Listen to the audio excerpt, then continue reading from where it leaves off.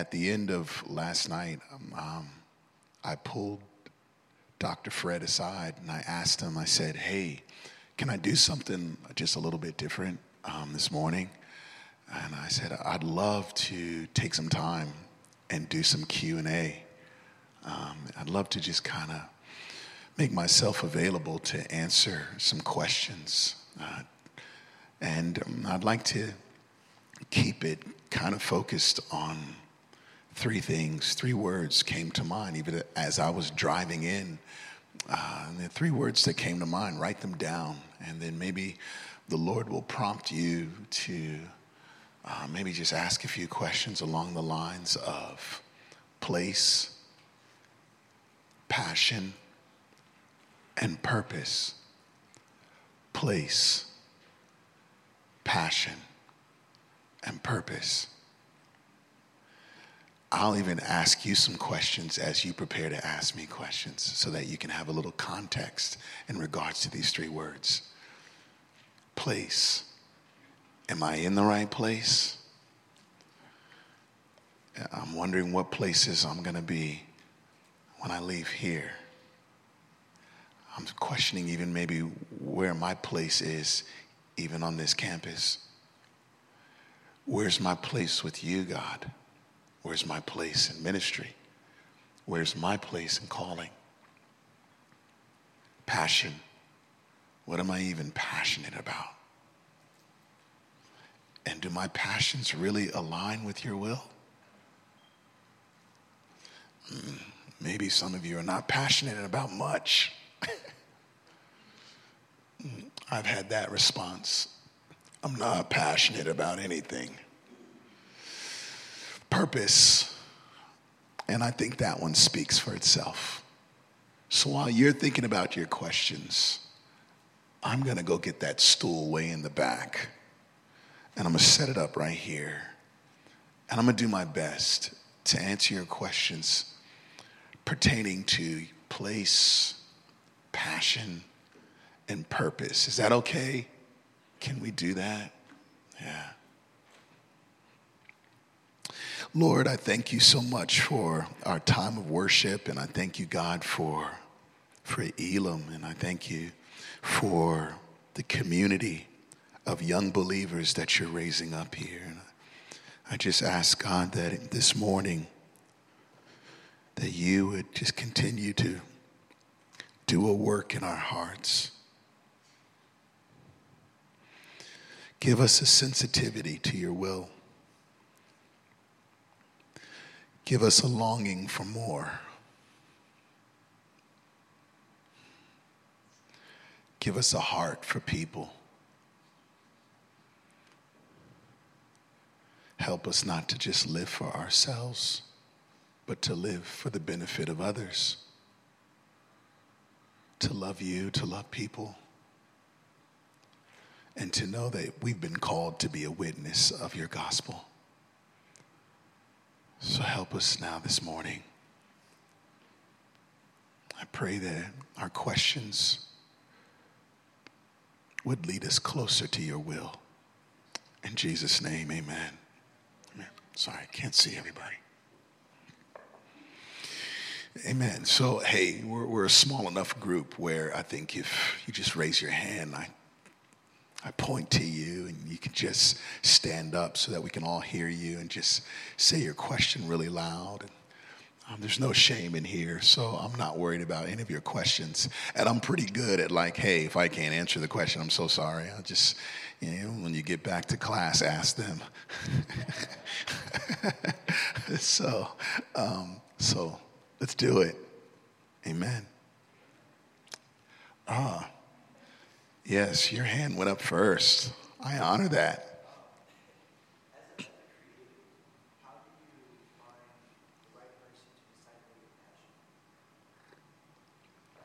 Could you stand up and say that a little louder? Because that was such a great question. Everyone needs to hear that.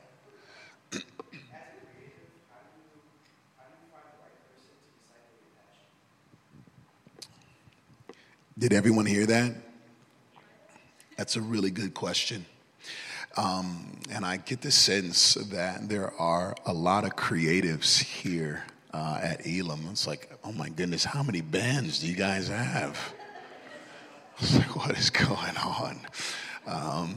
But actually, that gets me super excited because I do believe that God wants to raise up a generation of songwriters and creatives, people who are willing to step out the box and do something very unique. And I'm super excited to be able to take the time and answer that question. I think it's really important as believers that on this journey of creating art for the glory of Jesus Christ, there has to be accountability. And when there's accountability, the connection that you make with those who you're going to be accountable to don't always have to be creatives like yourself. I've made sure along the journey of developing art that I have people in my life that I can process up with. Let me just encourage you, always process up when it comes to new ideas and new initiatives and new efforts creatively. Because if you don't process up, then what happens is you become sort of a rogue creative without any accountability or oversight. Also, too, to be able to have somebody speak into your art and your creativity, someone who understands Christ and understands the pursuit of holiness, someone who is wise, preferably somebody who has lived on this earth a little bit longer than you. It's important to do that and to be able to check in so that your art never takes priority over the gospel. And when you process up with somebody else regarding your art and your creativity, you are able to make sure that you stay aligned to the vision and the purpose of the ministry that you serve,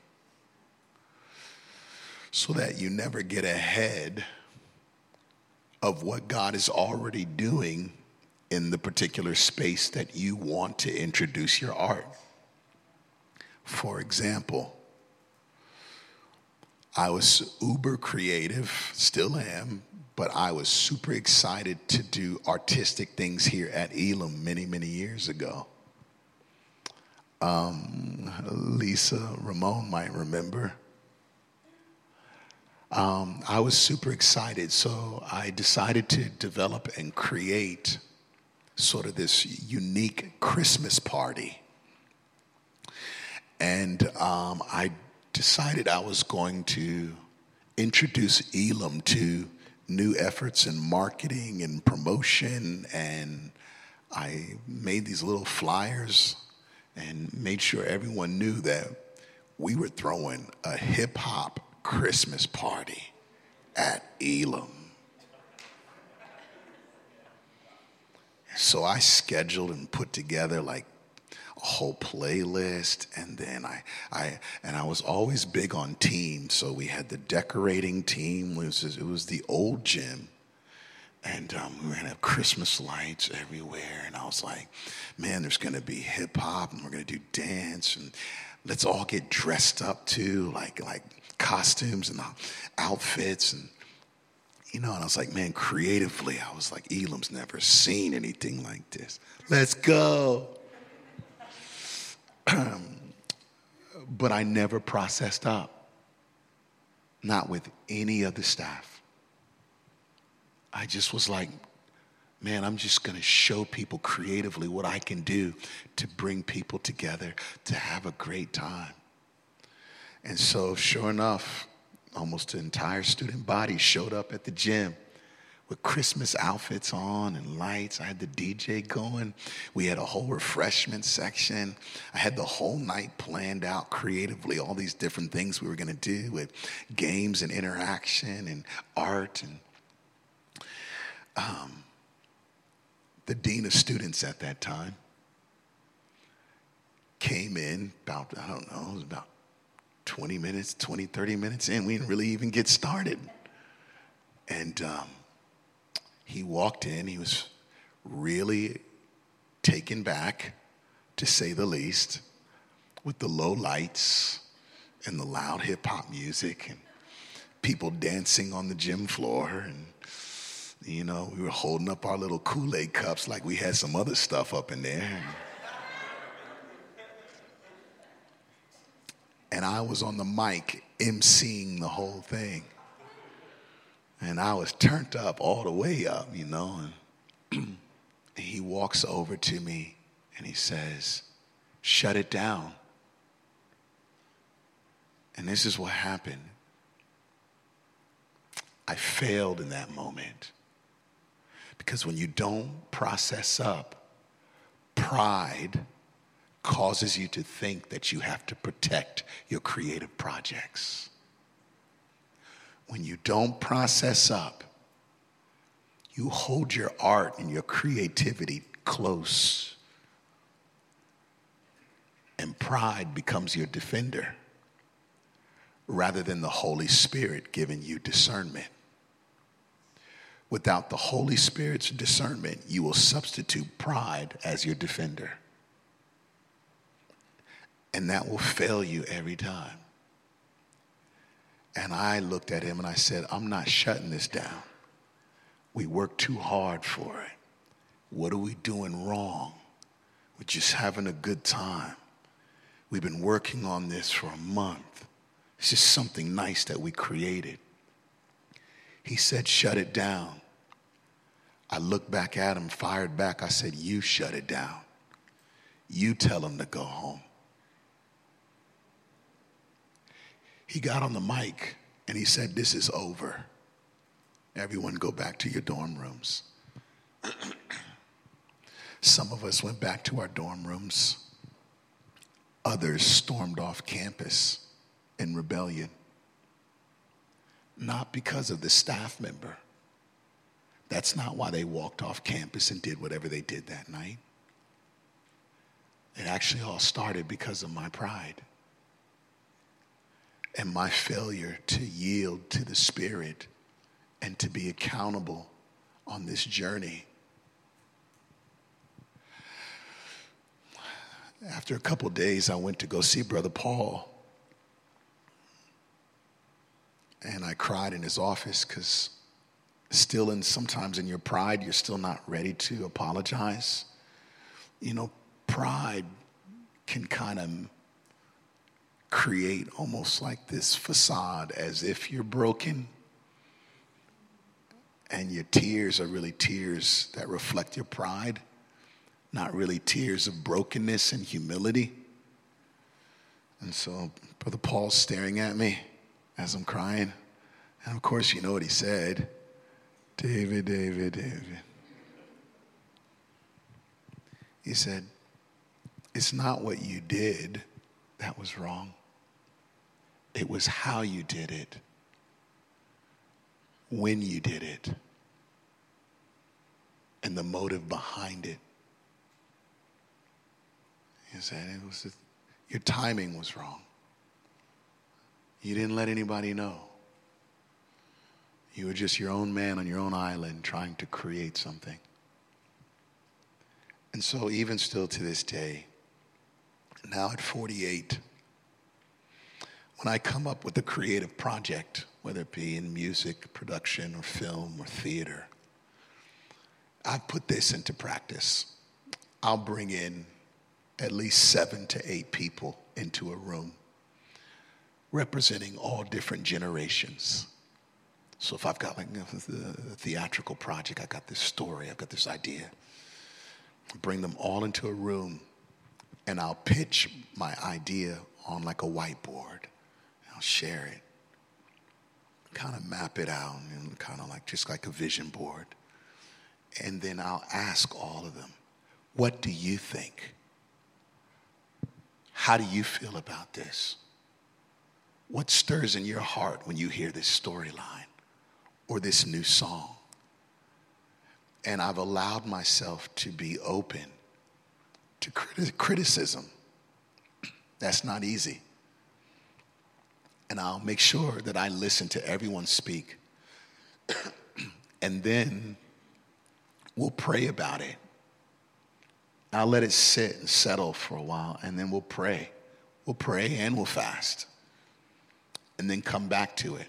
Flesh out what we think needs to be adjusted. You and I, we can't miss the mark on what God has called us to do creatively. So let's just make sure we do it right. We do all things in excellence. Remember when Saul was bugging out? And remember when his servants were like, somebody got to say something because he's crazy. And remember, he was just acting, he was acting the fool. And them servants said, sorry, King, but we're just going to go ahead and recommend somebody. And remember they said somebody who's got skill. We know this kid. He's a skilled musician. His name is David. And remember, Saul was like, he's got skill. He's got skill. He's good. Like he can really play. And they were like, oh, he can really play. But he's also wise. He's prudent. He's a man of war. He's brave. Oh, man, he's the full package. And he's got skill.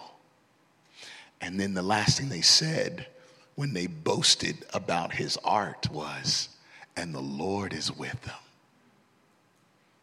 That sealed the deal. Even in Saul's craziness, he knew, bring that guy in, let me hear his song. You see, when you're committed, when your art and creativity is committed to Christ and Christ alone, other people will boast about what you do. You don't have to build your own platform for your art. Let God do it. Before you start trying to work out your own marketing strategies and your own efforts to advertise and let everybody know what you're good at, let the Lord speak for you. Let others talk about you. You just continue to perform for an audience of one. Your art and your creativity is for an audience of one. I'm going to stop right now because I can talk about art and creativity for like the next 3 hours. So let me stop. I'm going to get back there, but I know there was a hand right beside you. Maybe? Yeah. If you could, yes, so we can kind of. Oh, never mind. Gabriel's got a mic. I'm just going to stay standing. So in terms of place, what would you say are some good signs, like biblically or non-biblically, that would show that you are in the right place? Yeah. Greatness. Well, let me first speak in regards to church community. When we launched Soul Cry Church, my wife and I began to pray about really what is it that we want people to experience when they step into this place. We didn't want to overthink it, and I felt like the Holy Spirit made it very clear. A house of prayer, a house of worship, and a house that leans in close to the Word.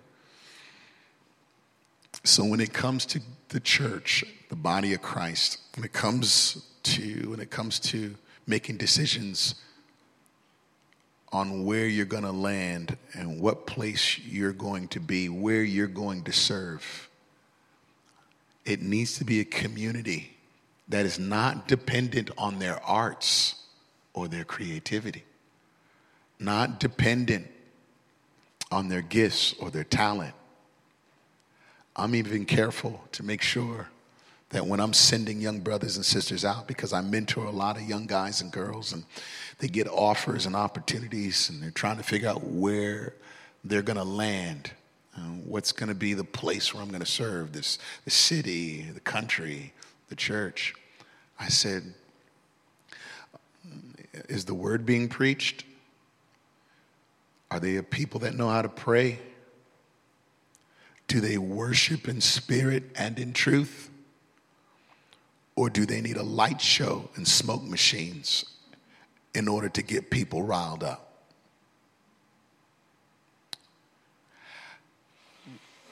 Is the congregation and community completely dependent on the lead pastor? Or do you recognize that there are people being raised up as a community and team of leaders around you? If the word and worship and prayer is central to that community, if it's central to that community, it's a good place. Now, some of you might be feeling the Lord leading you into mainstream marketplaces, pursuing careers outside a Christian community. How do you know that's the place to be? Well, it's the same principle with the arts. Process up. Some of you here, I believe God is going to call out and into wilderness places, desert places. It's a part that I skipped yesterday morning. There was this short period of my time between Nikki Cruz and Times Square Church where I felt like I was in a desert place. And because of just my experience, I got a phone call, and I was really needing just something else to kind of supplement my income and just kind of just keep moving forward. So I got a call from a music mogul, and I'll just say it. I got a call from a music mogul who was managing Alicia Keys back in 2008. Anybody know who Alicia Keys is? This music mogul wanted to launch a gospel division with their management company. So I got called in to be a part of a team on staff for a major music production company. I received the invitation to come on board and be a part of an A&R team, artist and repertoire, and build a gospel division in a secular space. So what did I do? I called Brother Paul. And I said, right now I feel like I'm not supposed to be in church community. I feel like the Lord's calling me into the wilderness place. But I just need your thoughts. I'm just processing up. See how you feel about that. So this Brother Paul said this to me. He said, I feel at peace about it. He said, every Egypt needs a Joseph. He said, but David, there comes a moment when Joseph needs to get out of Egypt. He said, and you need to be very tuned into the Holy Spirit when the time is right for you to get out of that place. So I stepped into Egypt. It was wild, dark. Despite the fact that I was trying to build a gospel division, but let me tell you something like that. It was a fine line between a light shining in the dark, or is this really just mixture? After about 2 years of really being a light in a very dark place, things got really weird at times. And after about 2 years, I realized my brother Paul's words were ringing in my ear. Why? Because I processed up, and I knew it was time to get out of that place. I had done everything that I could to bear witness of Christ, and it was time to go. If you step into a place in mainstream and you're not ready, it could be a trap and snare, and you'll find yourself in a pit just trying to figure out your way out. I used to work with a young DJ. He used to travel with me with Nicky Cruz. Super talented, a music producer. Had an incredible ear for sound and music. We had finished just doing a major outreach, and then he came back and he got an opportunity to sign with Def Jam as a young producer. Def Jam is a large hip-hop label that was started by Jay-Z, who is the husband. I mean, y'all know who these people are. He said, oh, man, Pastor Dave, I'm so excited. I'm going to be working with Def Jam. They brought me in. I knew where he was spiritually. And I said to him, bro, not the time. Not the time. What are you talking about? What are you talking about? I'm about to be a light in the dark. I said, I know. I know that's the idea. God wants us to put us in spaces. I said, but right now where you are spiritually, I said, you may get mad at me, but right now where you are spiritually, it's just not the place where you're supposed to be. There has to be a greater depth of understanding who you are in Christ. There has to be this constant spiritual depth. He wants to, sometimes God needs to dig the well deeper in you before you step into certain places that are going to require you to stand when everyone else is running off the cliff. He was offended by my response, and he went in and signed with Def Jam anyway. He never found his way out of the dark. Now, the last I've heard, he works somewhere down in Florida, and I'll be very honest, runs around into little local clubs, DJs in these little local strip clubs in the South. Unhappy, alone, depressed. And every time I've tried to tell him, listen, we serve a merciful God who's able to reach down into the miry pit and pull you out. But the problem with him is he won't take the hand of the Lord, the outstretched hand of God's grace. Next question. Way in the back, and then I'll start coming up to the front. Wherever you go, Gabriel. Rock, paper, scissors. Yeah, so I have a question regarding a place as a leader. So if you're in a place of leadership, how do you effectively surround yourself with Christians who will be able to help you lead in any situation? Oh, that's awesome. So you have to come to a place where you're okay surrounding yourself with people who can do what you do better than you. Hear what I just said? You have to be okay surrounding yourself with people who can do what you do better than you. Oftentimes, I've seen leaders build teams around them who are just simply yes, sir, and yes, ma'am, men and women, without any say.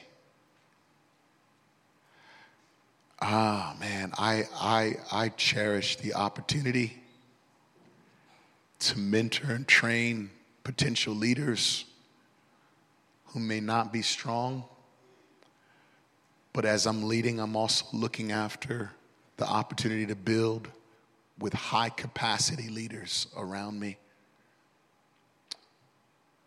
I've got a young man right now, some of the young men and women that I look forward to taking the mic at Soul Cry Church and preaching the house down. We're developing them right now. I got a young man, he's 32 years old. He's been the principal of a thriving public charter school in Long Island for the last 7 years. He's a bona fide leader. I laugh sometimes like, I don't know why you following me, brother. He's also led at his former church. He's a theologian in his own right. incredibly talented and gifted. I've got another young man who has his master's, working on his doctorate, teaches theology at Nyack College in Manhattan. He comes in, he just wants to clean up, set up chairs, fold chairs. I got another man who is chief finance officer for J.P. Morgan. Oh, he's a whole brain. He comes in at 8:30 every Sunday, goes in and gets the vacuum, starts cleaning up, because we rent this space and sometimes it's not as clean as we want it to be when we come in. He'll vacuum, he'll set up chairs, wipe things down. Our service starts at 11, and then about 9:30, quarter to 10, he'll just come and stand beside me. And he'll just walk alongside of me. And I'll be like, bro, I don't need an armor bearer. What? Just waiting for you just to let me know if there's anything else that I need to do. I'm like, no. And then he'll leave the space. He'll get in his car and go, and he'll pick up his wife and come back on time at 11 o'clock for service every Sunday. You want to surround yourself with leaders who know how to serve. Be careful and watch out for those who just want to grab the mic. No one touches the mic until they know how to wash feet.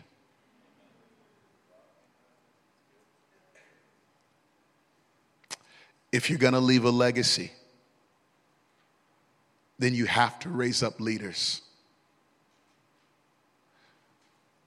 But I'm believing that this will be a generation who understand how to serve. Believing that this will be leaders that lean in to the word but are also led by the Holy Spirit. Be okay with criticism as a leader amongst your leaders. Be okay to receive pushback. Don't let your pride hinder the opportunity for you to grow within the relationship of other leaders around you. Be okay knowing that sometimes you're going to get it wrong. But in those moments, it's an opportunity for you to grow and develop as a leader. If you love those that you serve, you will be okay apologizing to them when you get it wrong. Your I'm sorry moment is a reflection of you loving God and loving people. Be careful following leaders that don't know how to apologize. Be careful. And don't you fall into the trap of feeling like you've earned the right as a leader to never have to go to someone and say, I'm sorry for offending you. Please forgive me. Next question. So my question is, how would you discern God's desires and your desires? Like, you put passion on the paper, and I was just wondering, like, what's the difference between our passions and God's passions? Man, that's such a great question. That's like the journey of my whole life. When you surrender your passion before the Lord, when you say, God, here it is, and you lay your passion down at the cross, God, I believe, is able to align his will to your passion. But your passion has to be subjected to his will. When I first came to New York City, I talked about it yesterday. Man, I was like, this is it. I want to be on Broadway. I want to be a professional actor. I want to be on stage. Man, I love theater. And so through my high school years and even college, I had this idea that I was going to be a professional actor in New York City, and I was going to be on Broadway. And it wasn't until my later years, finishing up at Elam, that I realized, man, those things that I'm passionate about, my gifts, my talent, I have to just surrender them to the Lord. Your passion is better in your hand, in his hands, than your hands. There's oftentimes when we hold our passion, those things that we're passionate closely to our heart, we find ourselves driven by emotion rather than driven by faith. Passions that are expressed out of emotion are often a train wreck about to happen. When you operate out of just the passions and the gifts and the talents in accordance to just your emotional rush to perform, to be good, to be great, expect the train wreck. But when your passions are surrendered to the Lord and faith continues to rise up saying, not my will, but your will be done, he oftentimes will alter your passions to fit your God-given purpose. So God did that. He altered my passions. He fine-tuned my gifts for his glory. And then that day came where I was standing on the largest stage on Broadway, Mark Hellinger Theater. No, I wasn't a professional actor. I was a pastor directing a play, bearing witness of God's hand on my life to touch hundreds and thousands with the gospel. It's better in his hands.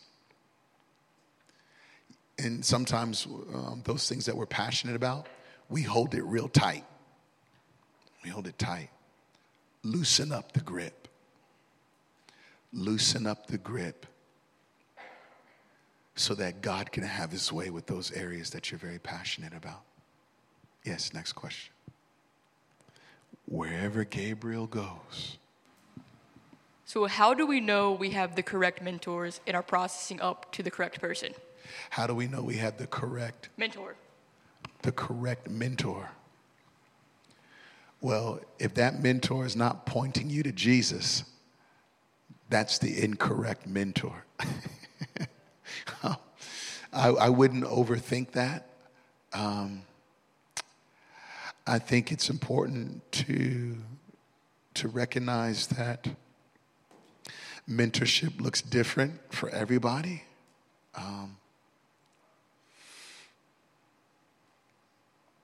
I think also, too, there has to be an effort that comes from that mentor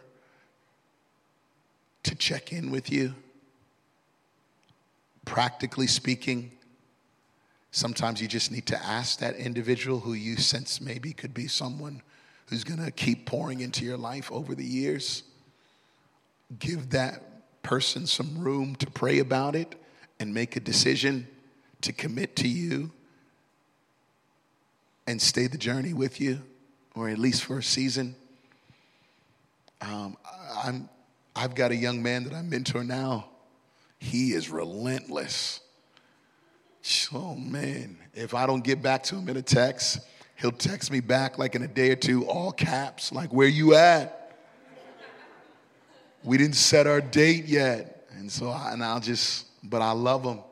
And I love his tenacity. I love his commitment for us to do coffee once a month. And he has a pastor.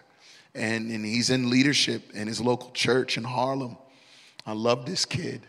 But he just needed somebody outside of his place of service and ministry to kind of really just dump it all out and talk through some things. So I hope that helps. Yeah. So I'm planning on going into the film industry, and and there are some stories that I want to tell that are a little more guised and have more implicit but strong themes. But there are some films that I'd like to tell a very explicit Christian message. So how do you balance a very explicitly Christian film with good art and good storytelling? Why is that question so good? Every question's been good, but like that just, it's amazing.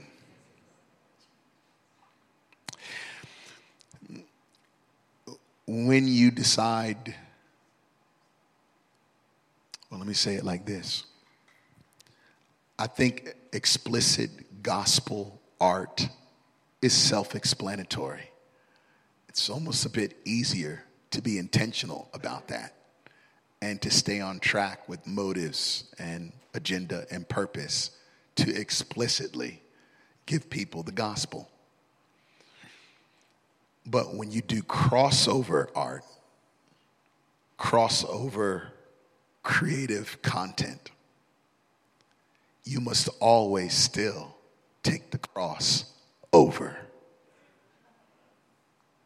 How do we do that? Might sound like a cool line, but you might still be asking, okay, all right, that's cool. How do you do that? Well, you have to stay true to the cross. Because it can be a little bit tricky with developing art that might not have an explicit gospel. But if you take the cross over, you'll find that in the writing process, in the casting process, in the production process, you are still motivated by the importance of making sure that you express good news in the story. So I've worked on crossover projects. And when we're done, because you know this already, I'm sure, it sounds like it. Script is king. Remember that? No, we know Jesus is king, sorry. But like in the industry, we say script is king. You don't have a good script, you don't got a good movie. All right? Script is king. So it's there in the writing process that you have the opportunity to weave in these incredible, spiritual, subliminal messages throughout every bit of the story. How can we find Christ in the characters that we're looking at and that we're seeing? I think it's actually very exciting what you're about to step into. Don't feel like you have to prove your Christianity to the Christian world. That will cause you to become jaded and bitter towards your Christian community. When you know that you've been called to do this and you've processed up with others and you're accountable, stay focused and locked in. Not in referral to music, but to movies, but music is very similar in a sense. And I'll just say this. There was a moment, anybody familiar with Lecrae? Anybody know who Lecrae is? Okay, a few people. Lecrae is one of the biggest Christian rappers across the globe. And he is the president.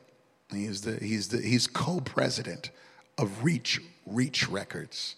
So when I was managing Andy Mineo, I'll never forget that call that we got when he said, "Hey guys, would love to sign Andy Mineo." And so that put me in sort of just a connection with Lecrae, and I've had the opportunity to sit down and talk with him quite a bit over the years.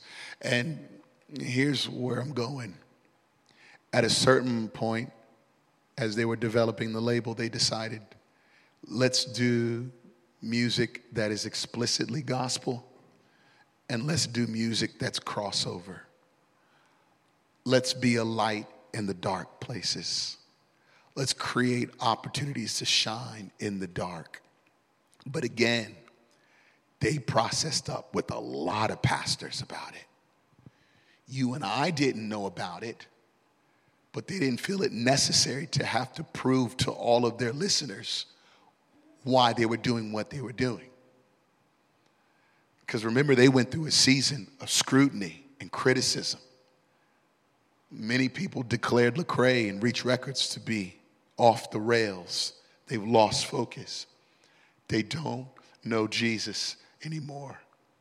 But what a lot of people didn't know is them brothers have been walking closely with their pastors. Their marriages are intact. Them brothers have Bible study every day, opening up the Word. They're involved in local churches, involved in missions. And so what happened was they strategically moved Andy Mineo and Lecrae into the mainstream market. And they began writing songs. Andy was exploring that when I was his manager. There was a song that he put out many years ago called Bitter. Anybody ever heard of it? Let me explain how intentionally the motives were right to cross over with the cross. He said, I feel like I'm supposed to do a song, but not necessarily explicitly gospel. I said, all right, well, where are you at right now? Where are you at personally? Because where you're at personally also determines where you should go in this new place. He said, well, I'm still struggling with my father. I just feel like I still have this unforgiveness that I'm working through. But I feel like I'm still supposed to talk about it with my listeners. I feel like I'm still angry and I feel like I'm bitter. And I said this to him before he started writing that song. I said, write exactly where you are. Give them a glimpse of hope. But if you're still bitter, then be honest about it. I said, I don't know if that's the right answer. I said, but prayerfully, I said, explain to them where the hope is, but be honest. I said, do not write a verse 3 talking about how you're free from bitterness if you're not. And so he wrote a song with a simple chorus that said this: I don't want to be bitter. That was the whole chorus line. I don't want to be bitter. And for those of you that know, that song went viral. Another artist who's notorious for talking about exactly where he's at. Anybody ever heard of NF? I knew y'all get excited. I met NF years ago in a green room. He's very introverted. He looks for the furthest corner in a room. Extremely quiet. Doesn't say much. Always just this constant battle in his heart and in his mind. What he writes about is what he goes through. His opportunity to release is when he gets up on stage. If any of you have ever seen one of his shows, oh my goodness. He's like a one-man wrecking crew. And he explodes, and then when he comes off stage, he finds a corner, and he prays and he asks for the Holy Spirit to renew him, because there's this constant war that goes on in his mind and in his heart. Y'all love him, but when you think about him, please pray for him. I'll just stop there on that. Questions? I got one over here. A hand just went up. Oh, Christopher got the mic. Nah, you good. You don't got this one. I'm just kidding. Thank you, Christopher. Yeah. Thank you. Yo, what's your advice for moving past your mistakes? Oh, man. Move past them. No, there's more to that. Isn't it crazy how we can sometimes still feel chained to our past? And every time we try to create distance between the now and what we did years ago, it just still feels like you keep looking over your shoulder and there it is. Remember, get back to the cross, because the cross breaks the chains to your past. And you have to understand that what Jesus did on the cross is a finished work. He cried out for you, Christopher, for me, for all of us, 2,000 years ago on the cross. It is finished. He cries out to his heavenly Father, I did it. I broke the chains of sin. I defeated sin, death, in the grave. So now what do? Step on the gas and keep moving forward. Stop looking in that rearview mirror. You do know if you look in the rearview mirror too long, you're going to crash. The only time you should look in the rearview mirror is just to remember how good God is and how faithful he was to get you up the road. Don't look back with regret. Look back with thanksgiving, remembering his faithfulness to get you out of that mess. Remembering. And as you continue to move forward, tell your testimony of God's goodness. Tell the truth of it. We shall overcome by the blood of the Lamb and the word of our testimony. Don't change the story. Tell the truth. Don't embellish your past. Be honest about it. God will bless your storytelling. You will overcome the hurdles and the obstacles. Tell it as it is. Listen, when I was at Liberty University, I strayed away from my faith. I was in the dark, but I was never in too deep. I've learned to tell my story. Meaning while I was out there in them little grimy house parties somewhere way out in Lynchburg, Virginia, there was enough still in me knowing my roots that would cause me to walk away when things started to get too crazy. I tell the truth of my story.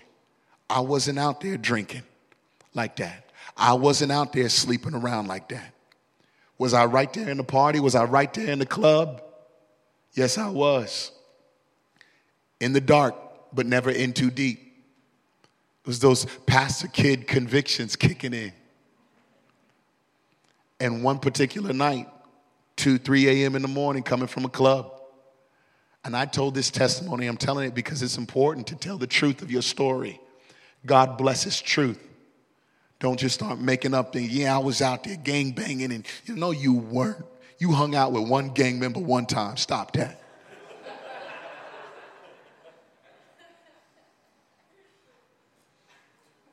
Tell the truth. Shame the devil. One night for 6 o'clock service at Times Square Church, I decided to tell it. And I said, hey, I was in Farmville, Virginia. Nobody knows where that is. Let's go. I was in Farmville, Virginia, coming from a little country bumpkin club. The girl that was driving, she'd been drinking. The girl in the passenger seat in the front, she'd been drinking. The 2 football players in the back seat with me, they'd been drinking. Why didn't I drive? I should have drove, but I just decided not to. I hadn't been drinking.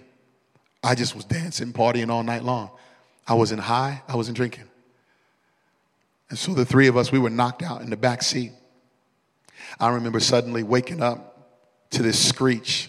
She had slammed on her brakes. She had come to a split in the highway. She was going about 75 miles per hour. She had come to a split in the highway because she saw some orange cones, the orange construction cones, and she got like just kind of like distorted, disillusioned. And she was been drinking. She slammed on the brakes and we came to this complete stop. And everybody just kind of jumped up like, what's going on? Within seconds, there was a car behind us driving at the same speed, smashed into the back of our car. I thought I had broke my back. I thought my head was falling off. We got hit so hard that the whole back end smashed up. It was glass all over us. We were spazzing out. I remember kicking the door open. realizing as I kicked the door open, whoa, I can walk. Oh my goodness, my bones are still operating. There was a few scratches and a few bruises, but I started walking up the street in the dark. It was cold that night in Farmville, and it was raining. And I remember walking up the street. They were standing around the car cursing and yelling, trying to figure out how we're going to cover this all up because they didn't want to lose their scholarships. And I'm walking down the street in the dark, just kind of crying, realizing that God had spared my life. And they were like, Dave, where you going? Where you going? Where you going? We got to figure this out. We got to figure this out. And we did some just crazy stuff. Came back to the car and stripped the car. It was weird, man. It was really weird. Another car came. Some people that we knew that were at the club, they picked us up. And we headed back to the campus. I'm crying the whole time, fighting back tears like, God, I know. And God was speaking to me right then like, I've spared your life tonight. You need to get on track. I've got a calling for you. You're going the wrong way. You need to surrender your life to me. And I said that at Times Square Church.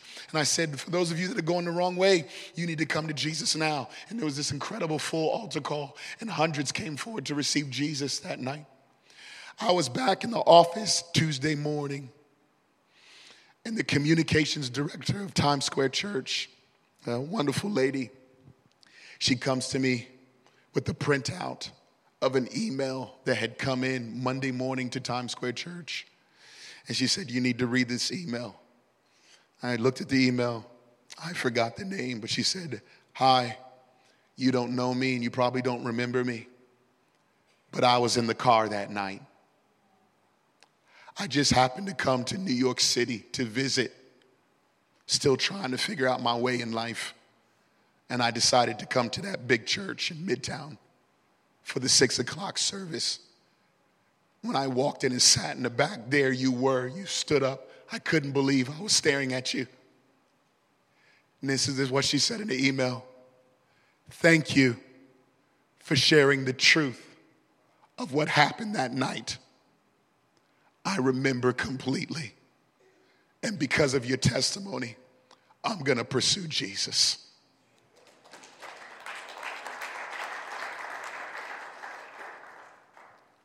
So let's tell God's story. We're a part of his supporting cast. But let's tell God's story. Maybe time for just one more question.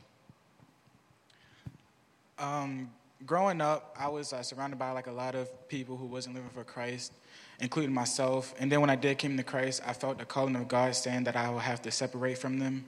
And I kind of ignored his call for a couple of days, and then eventually he made it clear that I had to separate from those people. Mm-hmm. And once I did, I felt a release, but I also felt this feeling in my heart that I sort of abandoned them, or I felt bad about it. And it's been going on for a while, and it kind of I still think about them sometimes of how I just left and separated from them, but I knew that's what God wanted me to do. But I guess I'm just asking, how do I deal with that feeling? Or what's that feeling? What is that feeling? Man, thank you for sharing so honestly about just where God has you. Thank you also, too, for being sensitive to the leading of the Holy Spirit. As clearly as the Lord has led you out, he will also, in his perfect timing, lead you back in. And when you go back in, you will know without a doubt, though I am in this world, I am not of it.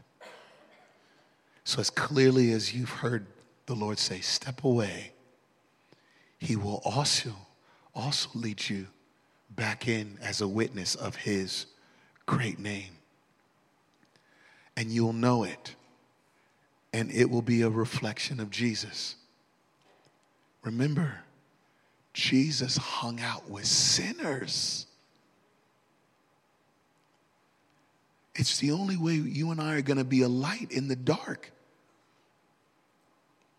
Some of us are going to have to hang out with sinners.